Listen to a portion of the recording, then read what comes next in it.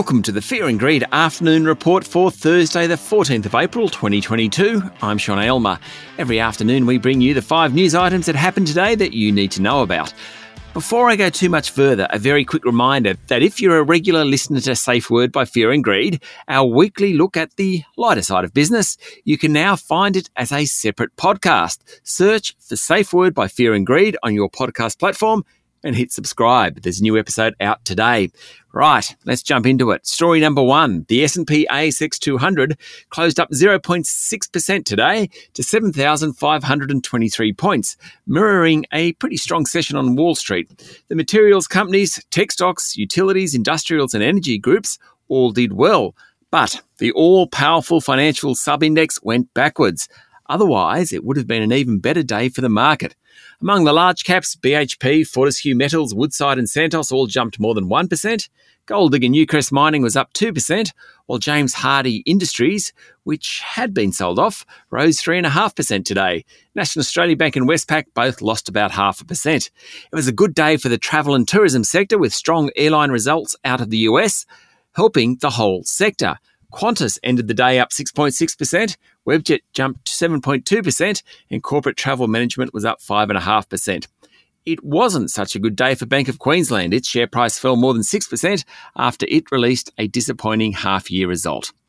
Story number 2. Labour force figures released today show that the pace of Australian jobs growth slowed during March, which isn't unexpected given the clip it's been running in previous months.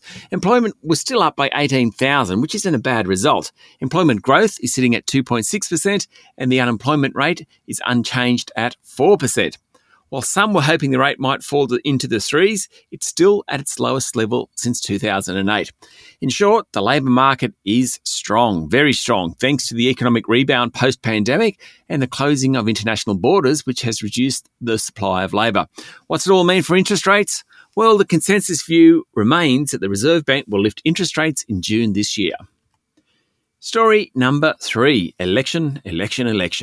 Undecided voters are leaning towards Scott Morrison, believing he is the least bad option, according to focus research conducted for the Financial Review.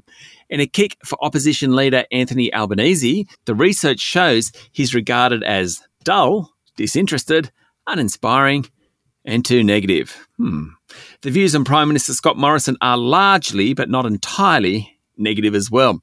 The research work by Ipsos has led researchers to conclude that the May 21 election will be much closer than the polls suggest. In electioneering news, Prime Minister Scott Morrison was in Tasmania when one of the cars from his security detail had an accident with another vehicle and rolled off the road. The 4 people in the vehicle have been taken to hospital and Morrison cancelled his events for the rest of the day. Opposition leader Anthony Albanese was forced to clarify comments that Labor will continue the policy of not allowing illegal refugees into Australia by turning back the boats. Story number 4. Ahead of the Easter long weekend, the horror stories at the nation's airports continue with long queues throughout the day. Today was forecast to be the busiest day for domestic travel in 2 years at Sydney Airport, with more than 82,000 passengers expected to pass through. Brisbane Airport was expecting to process 56,000 passengers, while Melbourne Airport says it will process around 380,000 people over the 4-day long weekend. Staff shortages seem to be the main reason for the slowness at the moment. Now, queues in Sydney stretched outside the terminal doors by 7 a.m. this morning, and staff were handing out water bottles, free coffee vouchers, and Easter eggs. Domestic passengers were asked to show up 2 hours before their flights. There were reports that more than 100 staff from Qantas head office were brought in to work at the Qantas and Jetstar terminals.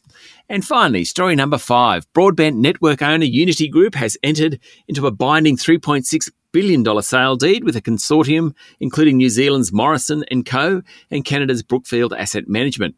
Talks have been going on for about a month or so, and the $5 a share offer will now be put to shareholders after the Unity board recommended the bid. Last month, Unity ended talks with another bidder, Macquarie Asset Management, concerned that sensitive information could leak to Macquarie Asset, which is a competitor. Its share price, that's Unity's share price, finished up 3% today. That's it for the afternoon report for Thursday, the 14th of April, 2022. Michael Thompson, Adam Lang, and I will be back tomorrow morning for the long weekend edition of Fear and Greed. I'm Sean Aylmer. Enjoy your evening.